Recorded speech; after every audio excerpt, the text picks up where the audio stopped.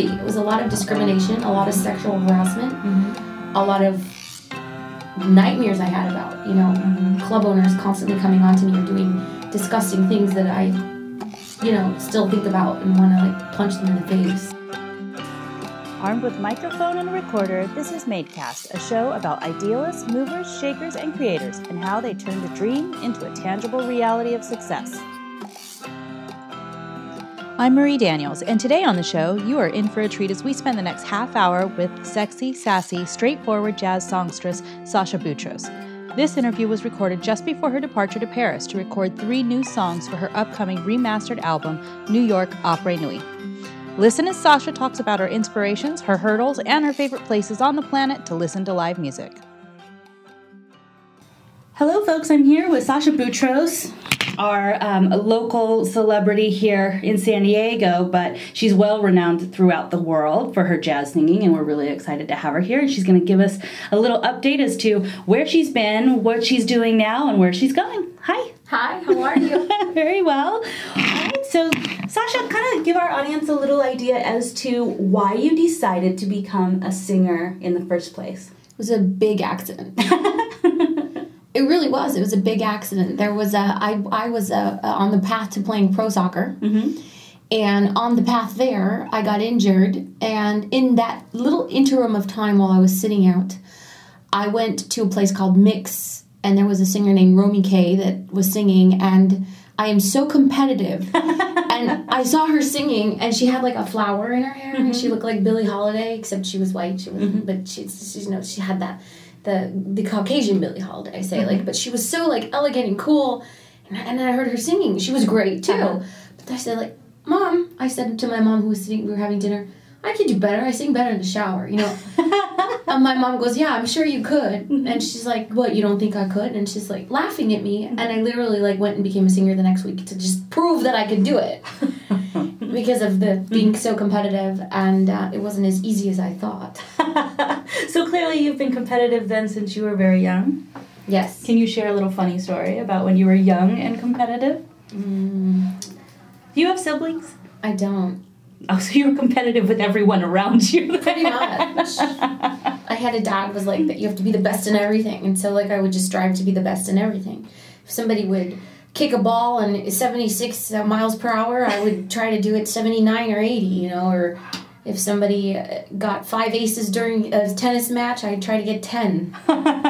Now, how were your parents encouraging you to be the best? I know every parent has a different style. What was the style of your parents to make you strive so high? So my dad was more, whatever you set your mind to, you can accomplish. You want to be the best in school. You want to have the best education and the best career. And it was kind of along the lines of that, being organized and having integrity and respect and being the best at being authentic. And I think my mom was pretty much on the same page, except she was always put some makeup on and brush her hair and look like a lady all the time. Right. Hey, it's a good combo. Yeah. It's a very good combo. Yeah. All right, so you decided to do this as a competitive dare to yourself. When did it become a pathway to you saying, I'm going to do this as a career? What was the clincher? It was the accident. You know how they say the one door closes and the other one opens, right? Well, all of a sudden the soccer doors just started closing. And, I went from, Olympic development team to college scholarship to, drafts of national teams to singing. Literally within, 2 weeks. That's a big jump. Yeah. The leap there it's not seen as a tie very easily. No, and so it's just they kept closing on the left and they kept opening on the right. I kept walking through the doors on the right. Okay. All right. Let's see where this is going. And I said to my mom, I'm going to be a singer. And she was like, yeah, right. Finish college first. I was in my last year at USD. And everything was, yeah, you're so funny, right? Okay, so that was about it. And I just went and became a singer right after that. And slowly but surely I realized, wow, I love this. This is fantastic. I was this is my life. This is me. And I realized soccer couldn't last forever. So I still played for 5 more years, but it wasn't. And I know you've started back again a little bit, have you not? I never really stopped. I constantly jump in and out of playing. I'm such a tomboy. No one would know it. Well, you've chosen the right career for the heels that your mom prepared you for and the drive that your dad prepared you for. Sure, although I'd be in soccer clothes if it were up to me. Now, did you just start taking lessons? How did you pursue the singing route from such an opposite career path? So with anything that I've ever done in my life, I've always looked up to somebody who did it and chosen a teacher that was amazing at what they did and basically walk the talk, talk the walk. Walk the talk? Was it walk the talk? Walk the talk. Yeah, walk the talk. And so I decided that since I played classical piano, that if I was going to learn how to sing, I would learn the right way to sing. So I studied opera. Wow. And the only reason I didn't become an opera singer was because it cost too much. Really? Yeah. Wow. Because I kept getting sent to teachers and they kept saying, you're the next Maria Callas, oh my God. And all of them would say the same thing. But it cost $250 Monday, Wednesday, and Friday. Oh, wow. Okay. Plus then we're going to have to audition to your here and there and take you here and there. But they were all excited, like you're going to be like the next opera diva in like 20 years or 15 years. And I was like, fuck that, 15 years. I want to sing next week. And jazz was the way that you could do that. I literally got a gig like the first week that I decided to be a singer. Wow. Now I know that I've read that you are fluent in 5 languages, sing in 10. So I recently discovered I sing in 13. Wow. When I decided to count. What are those 13? Okay, so it was Spanish, English, French, Italian. I said English, right? Spanish, English, French, Italian, Yiddish, Russian, German, Portuguese, Greek, Latin. Wow. Hold on, there's more. There's more, I can't remember. You have to name some languages. There's more. Wow. I wrote them all down. I couldn't believe it. Like, I literally wrote them. Of all the songs. Arabic. So we got to 11 now. There's 2 more. I know I'll get them. Jeez. Now, which ones do you speak fluently? Spanish, English, French, Italian. I speak some German, and I speak some Arabic, and I kind of speak Portuguese. I studied it for a while now.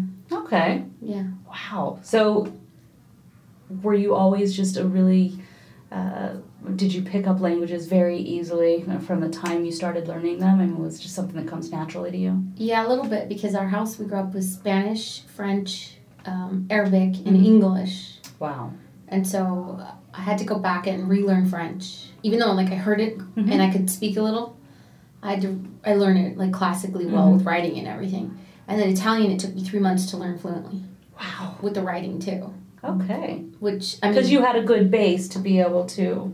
Yeah. And USD had a great program because basically they would immerse you. So Monday, Wednesday, and Friday you were in the classroom, and Tuesday, Thursday you were in a language class. Oh, very cool. And I actually went and learned Italian to talk to the people in Little Italy to find out why they were whistling at me and what they were saying. That little soccer body that I had walking by, and then it turns out that they were speaking Sicilian. Now, was it very, very different? Very different. Wow. But I speak some Sicilian too, so like now I understand what they say. So like, if they want to talk some, not so good stuff, I got it covered. Well, you definitely live in an international neighborhood, which is very nice, I'm sure, for you. I'm sure love it. That's wonderful. How long have you lived in Little Italy now? About 9-10 years. Really? Almost 10. Wow. Yeah. I did see you recently when you were riding your bicycle down the streets of Little Italy at the wee hours of the morning. Oh, like at 2 a.m. I loved that. That was a great video. That's so funny. That was my friend Marilyn goes, I'm having a birthday and I need to do 40 awesome things before I turn 40. I said, great. What are we doing? And she says, let's go on a bike ride. Okay. Right now. Yeah, it was right now. It was 1:47. I loved it. It was perfect. I loved seeing that. I don't remember if I was up or I saw it the next day, but it was really pretty great. I really liked seeing you kind of talk to everybody on the street at 1:47 in the morning. It was so cool. And there were people out everywhere. It was fantastic. Yeah, it was neat. Oh, that's what I love about downtown. It's fantastic. And ours is so beautiful. Our downtown is small enough to feel like neighborhoods and big enough to feel like city. Yeah. So that's great. All right. Well, when you started getting into this business, what would you say was one of the number one hurdles you had to come across? Being a woman. Really? As a jazz singer? Or just as a singer in general? I think just being a woman in business. Okay. Why? Because no one respects a young woman. How young were you? 20. Okay. Who knows? It's like everybody's Italian or Jewish or that owns these places that, you're going, and it's very macho cultures. Yeah. Or Mexicans, some Mexico City people I worked for. It's like, you're a girl. Like, what the hell do you know? Right. Well, just, sweetheart, just look pretty. It was a lot of discrimination, a lot of sexual harassment, a lot of nightmares I had about, you know, club owners constantly coming on to me or doing disgusting things that I, you know, still think about and want to, like, punch them in the face. Yeah, but no, have you seen that change over the last decade or so of your career, like where the culture is changing? I think that I've changed. Okay. I don't think the industry's changed. Really? Like, look at what just happened with Harvey Weinstein. This is true. Nothing has changed. If I tell you, I don't even want to say on camera, like, some of the stuff that happened to me, but it's like I could have sued several times, 10 times. And why do you think that, well, you could probably answer this really well, but what is it that you think women feel to where they decide not to? They don't do anything about it. Because you need the money and you have to show up the next week and you want the job and you know that that person has so much more leverage. And for example, in San Diego, we live in a really small village. And so if my Friday guy, where I draw 100 people and I'm doing great, and my Friday guy decides to tell the Saturday guy, you know, don't hire her because blah, blah, blah, and make up something about you, which has happened before to me. That's not true. He has the pull and he tells his friend and he's doing it like it's, I'm saving you from something. Right. And so then suddenly you don't have a job anywhere. Right. Because it's that easy. Wow. It's that easy for someone to not feel comfortable with themselves and do something not good to you. Wow. So I think that's why a lot of women don't say anything, because I think that they're just like, okay, I'm just going to grin and bear it. It's part of the industry. I'm just, you know, I think it's more like how you handle it is really, you know. It's more of a testament to your respect level. Yeah. Like when we, you know, our beautiful mayor. Yeah, yes. I experienced him in a different way than other women did. While they freaked out, I just talked to him like a Jewish mom, and he just, like, you know, just...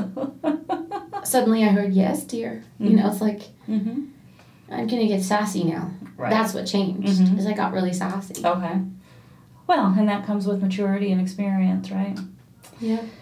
Now, currently, I know that you've been traveling all over the place for the years that I have known you. Where is one of your favorite places to sing? Hawaii. Hawaii? Why? Because the people are so kind. Yeah. Yeah. Now, what is the difference between the industry in the different cities and the appreciation for music? Like Hawaii is another planet, for example. New York is like, I'm going to kick your ass and throw you out in the curb, and then after that, I'm going to, like, bat you in with a baseball bat. And if I like you, that's if I like you. Yeah. So, you know, and then it's like initiation, and then you're in, and it's cool. Every place is so different. Like, Europe has a totally different standard and way that they treat their artists than New York. And New York has a totally different way than San Diego, and Hawaii different than here, and Japan. Well, that's another story, but, like, you know... Well, what are some of those differences in some of those places? So, in Japan, I was, like, a top 10 artist, and the promoters treated the women like we were their property, and they worked us to the bone. And once I asked if I could actually sleep for 2 hours, I was told, like, you can sleep when the tour's done.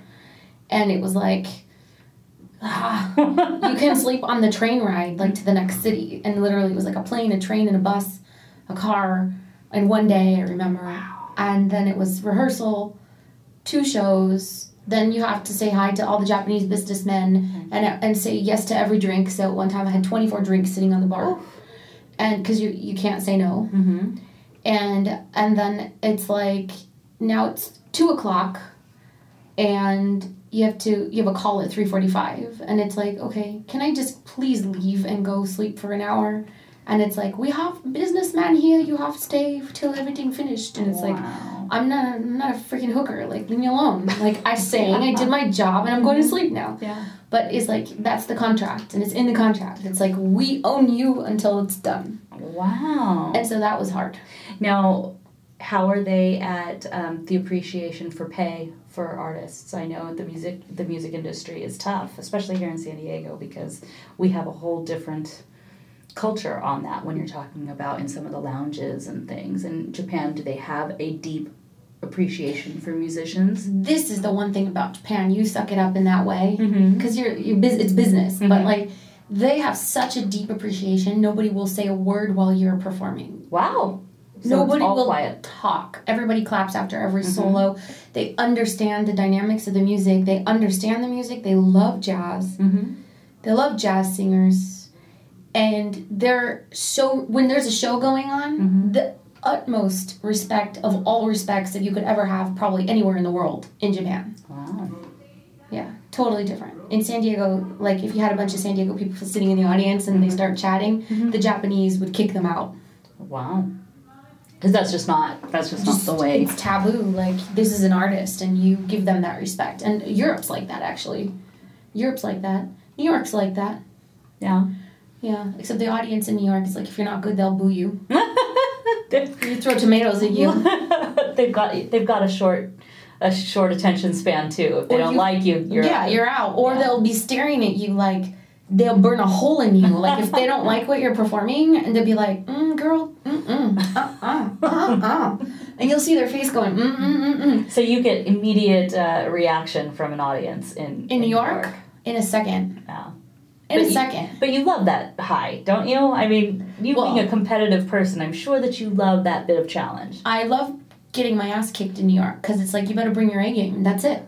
So if you put that effort in and that work and you show up and you do the best you can do and you feel good about your performance and they like it, you earned their applause. Yeah. You earned that because you worked your ass off to get it. And it means something. It's not just like a fake, like, oh, everybody's so cool, let's everybody smiling, whatever. Yeah. I really rather nobody clap for me then. Now, when you're in Hawaii, it's just, if for whatever reason, I always love watching when you go to Hawaii because you're always so excited when you're in Hawaii. You have such a different look. I think lately, in this last year, I have enjoyed watching your live casts every time. You know, you've got random ones when you're in a park and someone's playing a guitar and you decide to start singing with this person in New York while you're there for a few days. You go to Hawaii, you're just so thrilled to see everybody, or you're going to practice and you're just going to belt out La Vie en Rose. And, you know, I've just really enjoyed this last year's thanks. Live videos of you. They always pop up. And I kind of enjoying it too, actually. Yeah. Well, I had like a near-death experience and I just kind of decided like, if I'm going to be a poor starving artist, I'm going to enjoy it. You have had a rough health year. Yeah, but that's okay. You know, it's made me more grateful. Good. So I'm happy about that. Good. Yeah. All right, so what are you doing right about now? What's going on in life? So I just recently had the opportunity to have my old album, which was New York After Dark, revamped and remastered. And we're putting 3 bonus tracks and releasing it in France, and it's called New York Après Nuit. Oh. And 3 new songs on there, and new pictures, new everything. And I'm gonna be distributing it and putting it out in France, and seeing what happens over there. Fantastic. So when are you leaving? I'm leaving on Wednesday. Are you ready? On a jet plane, and I don't know when I'll be back again. Are you ready, or do you still have a lot going on through your head of trying to prepare and mentally get yourself acclimated to the idea of not being here for a while? Because I know it's not a short. I'm like I can go in a second. I think that's only lucky though because I'm not married and I don't have children. I do have like responsibilities here, but things keep taking care of themselves lately. Good. I don't know how, but my mom said to me, well, you've been planting seeds for a long time, and suddenly they just decided to all sprout. And I'm like, yeah, but people are so kind to me lately. And she's like, because you were so kind for so long in your life. And then suddenly, like, all that kindness is coming back to you. And I was like, whoa, what a thought. Right. That's overwhelming. And I do think that sometimes we get through points in our life where we think that we're working so hard and we don't feel like people are appreciating it. And so when we do get that appreciation, I think that it's a bit of a shock where it really shouldn't be, because we have, like your mom said, been sowing seeds for some sort of result, and now you're getting the result that you want. Yeah, I've been watering my garden for a few years, let's say. Many years, actually. It's like 18 years now, almost 20 years. So what is one of your ultimate goals with your career? So recently my career goals changed, which is so funny. Okay. What were they before and what they're going to be? What are they now? I say the pre-death and after living, whatever it is. Before it was like, when in my 20s I just want to be famous. I want to be famous. That's like all I could think about is I want to be famous. Well, I recently, not recently actually, a while back, I learned that fame doesn't mean fortune. Is that not funny? Yeah. That is hilarious, right? So, Yeah. And I was like, what? How can I keep climbing the charts and it doesn't reflect on my bank account? How come? What? You're going to do a feature story on me? I'm still poor. Yeah. What? There's a line out the door to see me and I'm only making like $300. Like, where's the money going? It's just like that. Right. And I was just like, and it's all superficial. Mm-hmm. And everything is fluff. Right. And in our business, there has to be some fluff, right? Mm-hmm. Because it has to be a little marshmallowy, right? But I was just like, I just want to be successful in selling records and not just that, but making people feel joy through whatever that it is that I do, whether it's singing or being kind or just being a nice person, which I think my whole focus shifted off of, I think it was getting bitter for a while there about a lot of things because nothing was happening. Mm-hmm. And I just kept working and working and working. And then I don't know, I had a little come to Jesus meeting with myself. Okay. So it shifted, and then all of a sudden changing my perspective and my attitude, everything started changing around me. And I realized getting there, what then when I get there? Mm-hmm. What then am I going to want? Like, right. Okay, I'm famous now what, right? And it's like, well, I just want to wake up and be a good person. And let that reflect in my music and be creative in my projects. And hey, if I don't get there, fine. But you've done it the way that you wanted to and authentically. Mm-hmm. I'd be okay with that. So what would you say to any budding musician that is out there and is a little distraught because it doesn't come as easily as maybe they thought? I mean, it's hard. I mean, you look around and there are these YouTube sensations and da-da-da-da-da, and, it looks like there's so many of these examples. So anybody that is a true musician at heart, that is a little bit distressed during their path, what would be the one little nugget of inspiration you would give to some young musician out there starting? They probably wouldn't understand, but I would tell them to sit in as many jam sessions as they could, to be kind to everyone on the way up, because on the way down, you got to say hi to the people you stepped on the way up. So be nice no matter what. Humility is the number one thing that you could ever have no matter what. And I learned a hard lesson with that one, because I climbed up real fast and then I fell down right away. So around the Japan time, and nothing lasts in our business. So it's like I would say to them, enjoy the ride that you're on and don't feel so frustrated. Take a step back. And Dalai Lama says success is measured by what you had to give up to get to where you're going. And so it's like if you look at your success in terms of that, well, hey, if I'm freaking so successful. Are you kidding me? I gave up a shit ton. And I know that, that if that success is measured by that, then, but when you're young and you're going, it's like, well, I didn't get this club and I didn't get this and I haven't played here and I haven't played there. I still do that a little bit. I haven't played the symphony and, right. I'm still kind of like, what? Come on, guys. Not yet. I know I'm good enough to stand on that stage, right? Yeah. But that's what you're doing as a young person, and I would just say just enjoy the ride. Enjoy the ride. Take a step back, and keep going. If you really want to make it, just keep going, because you never know. All right. Frankie Lane he used to tell me all the time, it took me 17 years to become an overnight sensation. And he worked very, very, very hard at it. Mm-hmm. Now, you've worked with a lot of greats. Who are some of your favorites that just make you swoon because you were able to work with them? Ooh, Julio Iglesias. Really? He put so much reverb on his mic. And to all the girls I loved before. Oh my God. Is he just a sweet man? He's hello. Hello, I was smiling because he was a soccer player too. Oh. That became a singer. Okay. At the exact same age as me. So I was telling him that, and he goes, oh my God, we have so much in common.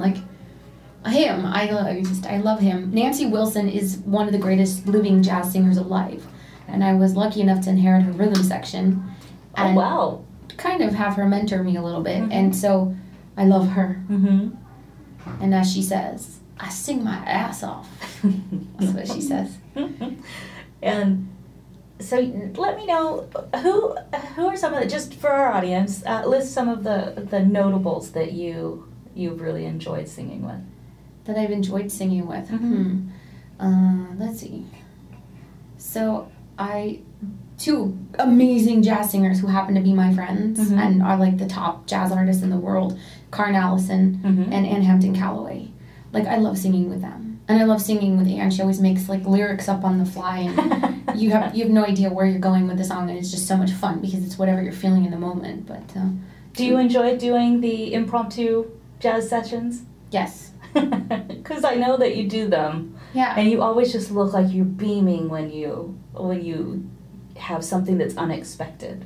I love the unexpected in anything. Well, you saw that from those little posts on the Facebook thing. Feeds in the middle of nowhere. Yeah, well, they're perfect. I love them. And then, who were your inspirations when you first started dabbling in the idea of jazz being the thing that you were going to do? I know you were at opera first, but who did you look at and say, jazz, that's why? Sarah Vaughan, I loved Sarah Vaughan because she sounded kind of like an opera singer. Okay. And she was yet like a badass jazz singer. She was an instrument. I loved Sarah Vaughan. So I listened to her a lot. Yeah. Who do you listen to a lot right now? Is there anybody up and coming that you've heard recently that you are just overwhelmed by? And you hear a long silent pause. Well, I know you have a lot coming at you, so, I would assume that you probably hear a lot of new music. Whose voice do I like that's now?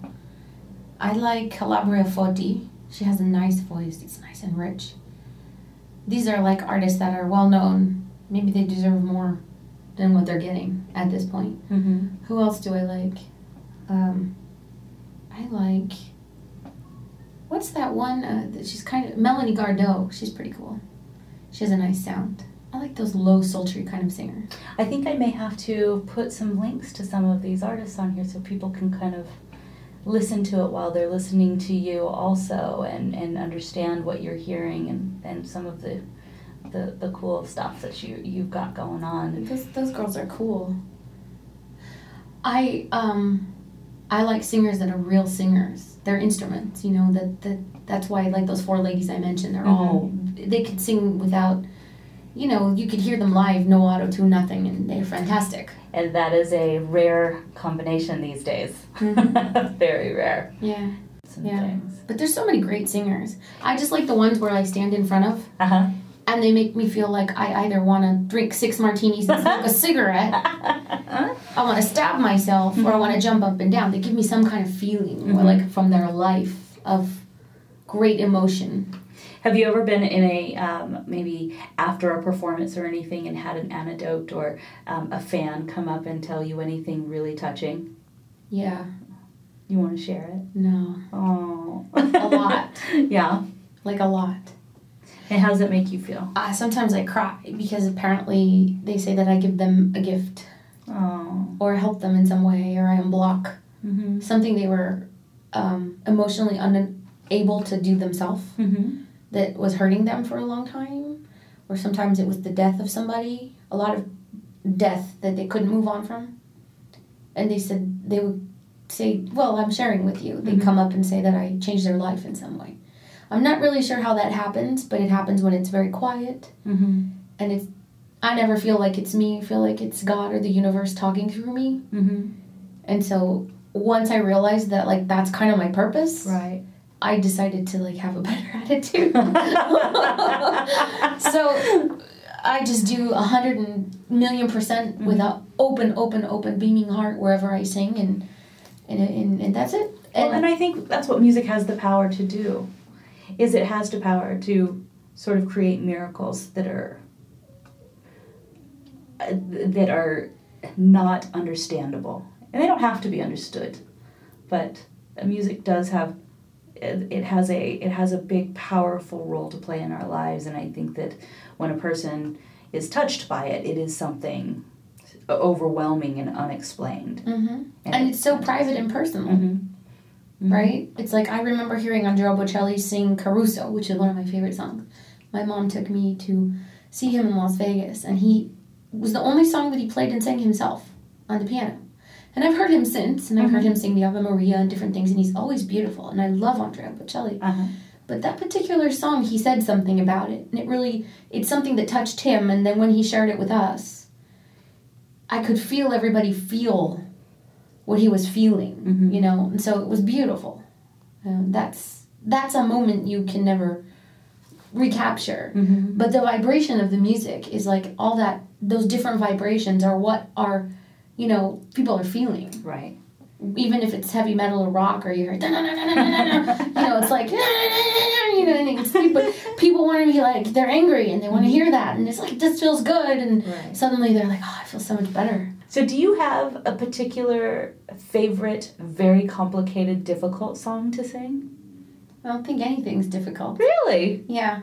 Not even some of the other languages that are like some. I can't even imagine jazz in German. I just can't. I just don't even, like, for whatever reason, I just can't even imagine. I don't know, you just, you know, my Liebsten, you know, it's like, it's the same.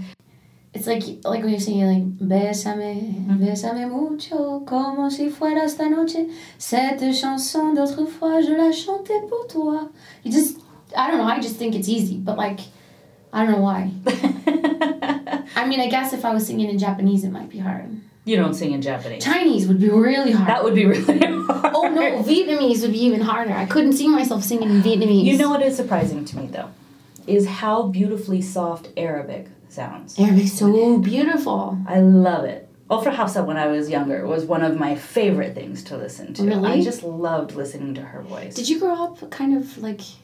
With a lot of Arabic influence in the household. Yeah. I'm an only child also, but my cousins were all, So you listened, you ate the food and everything, Yeah, my mom was forced to learn how to, as a Filipino woman, she was forced to learn how to cook Arabic food because... So your dad was Lebanese, okay.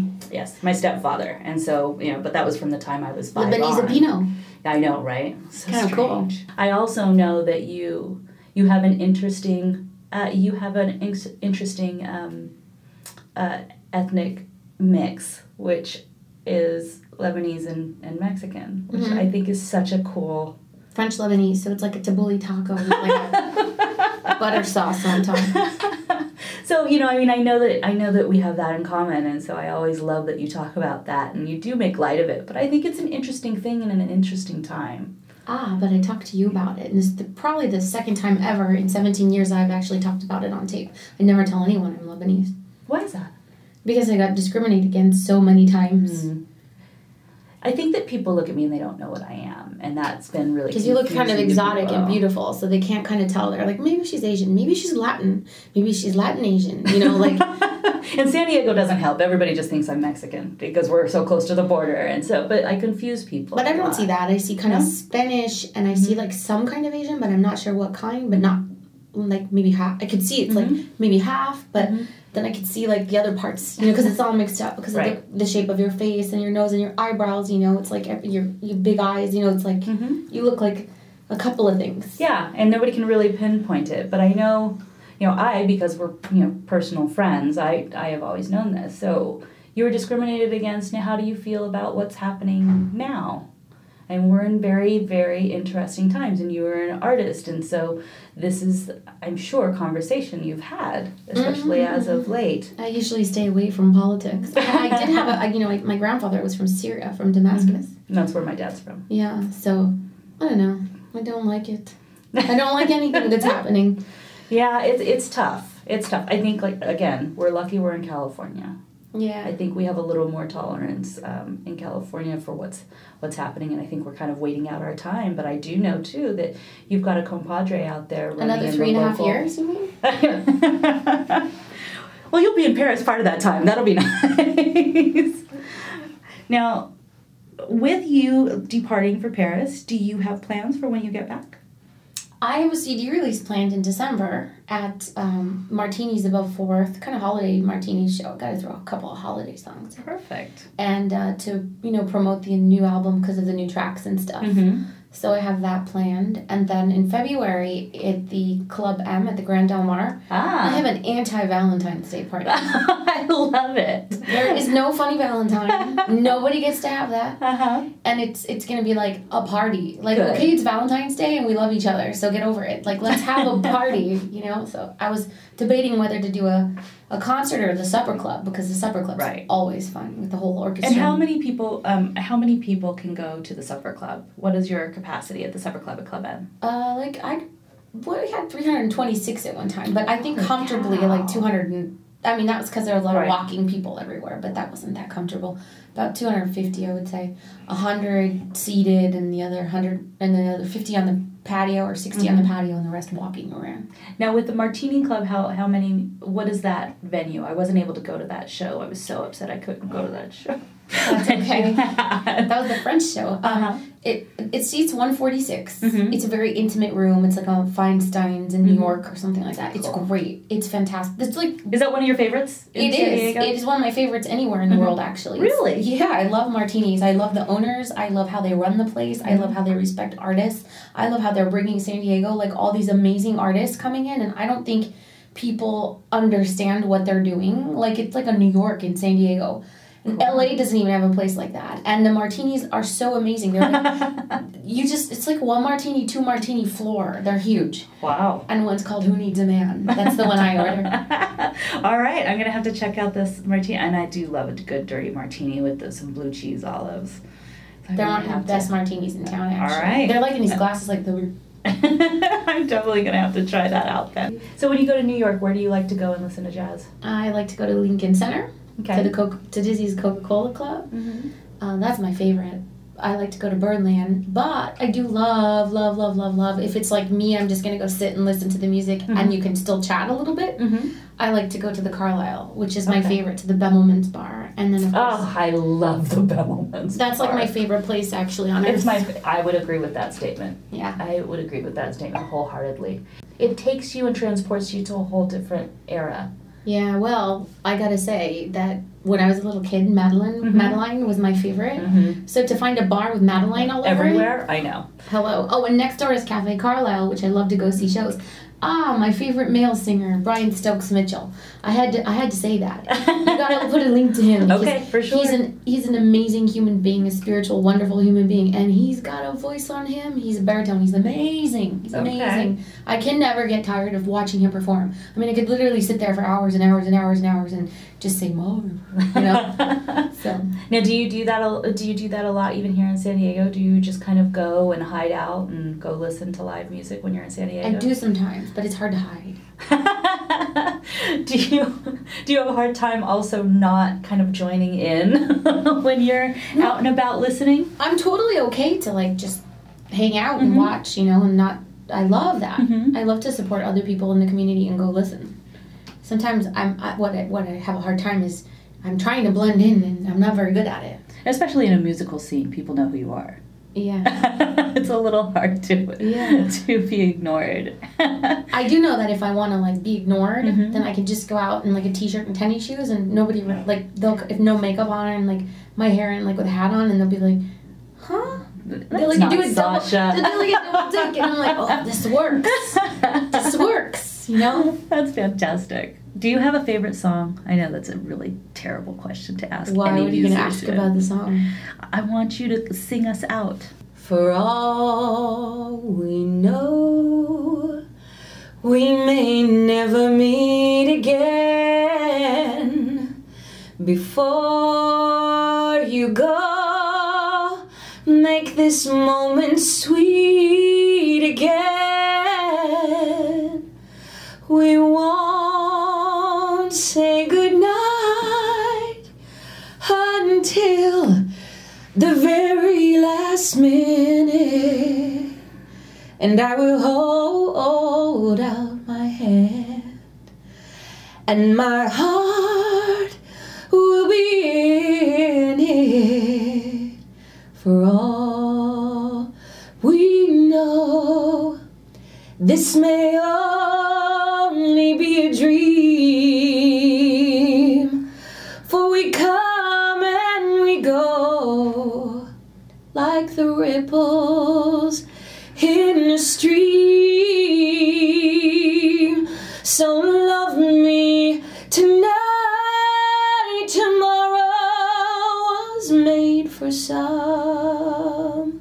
Tomorrow may never come, for all we know.